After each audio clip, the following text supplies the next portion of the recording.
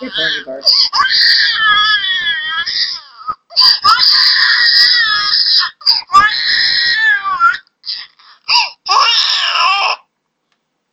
When you smoke, so does your baby.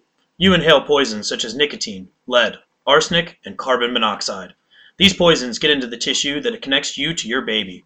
These poisons keep your baby from getting the proper supply of nutrients and oxygen that he or she needs to grow. Smoking during pregnancy and exposure to secondhand smoke can cause low birth weight, preterm delivery, and infant death. Some long-term health risks for the unborn child are having more colds, lung problems, learning disabilities, and physical growth problems. If you are pregnant or planning on becoming pregnant, it is important for you to stop smoking and to avoid secondhand smoke as soon as possible to avoid these health difficulties for you and your unborn child. So how do you quit smoking?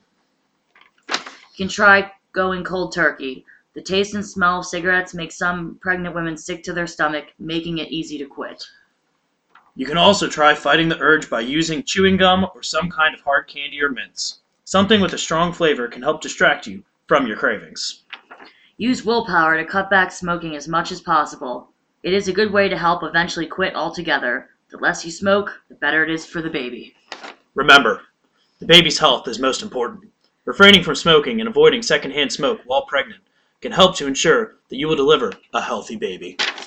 For more information on quitting smoking, call 1-800-QUIT-NOW. That's 1-800-784-8669.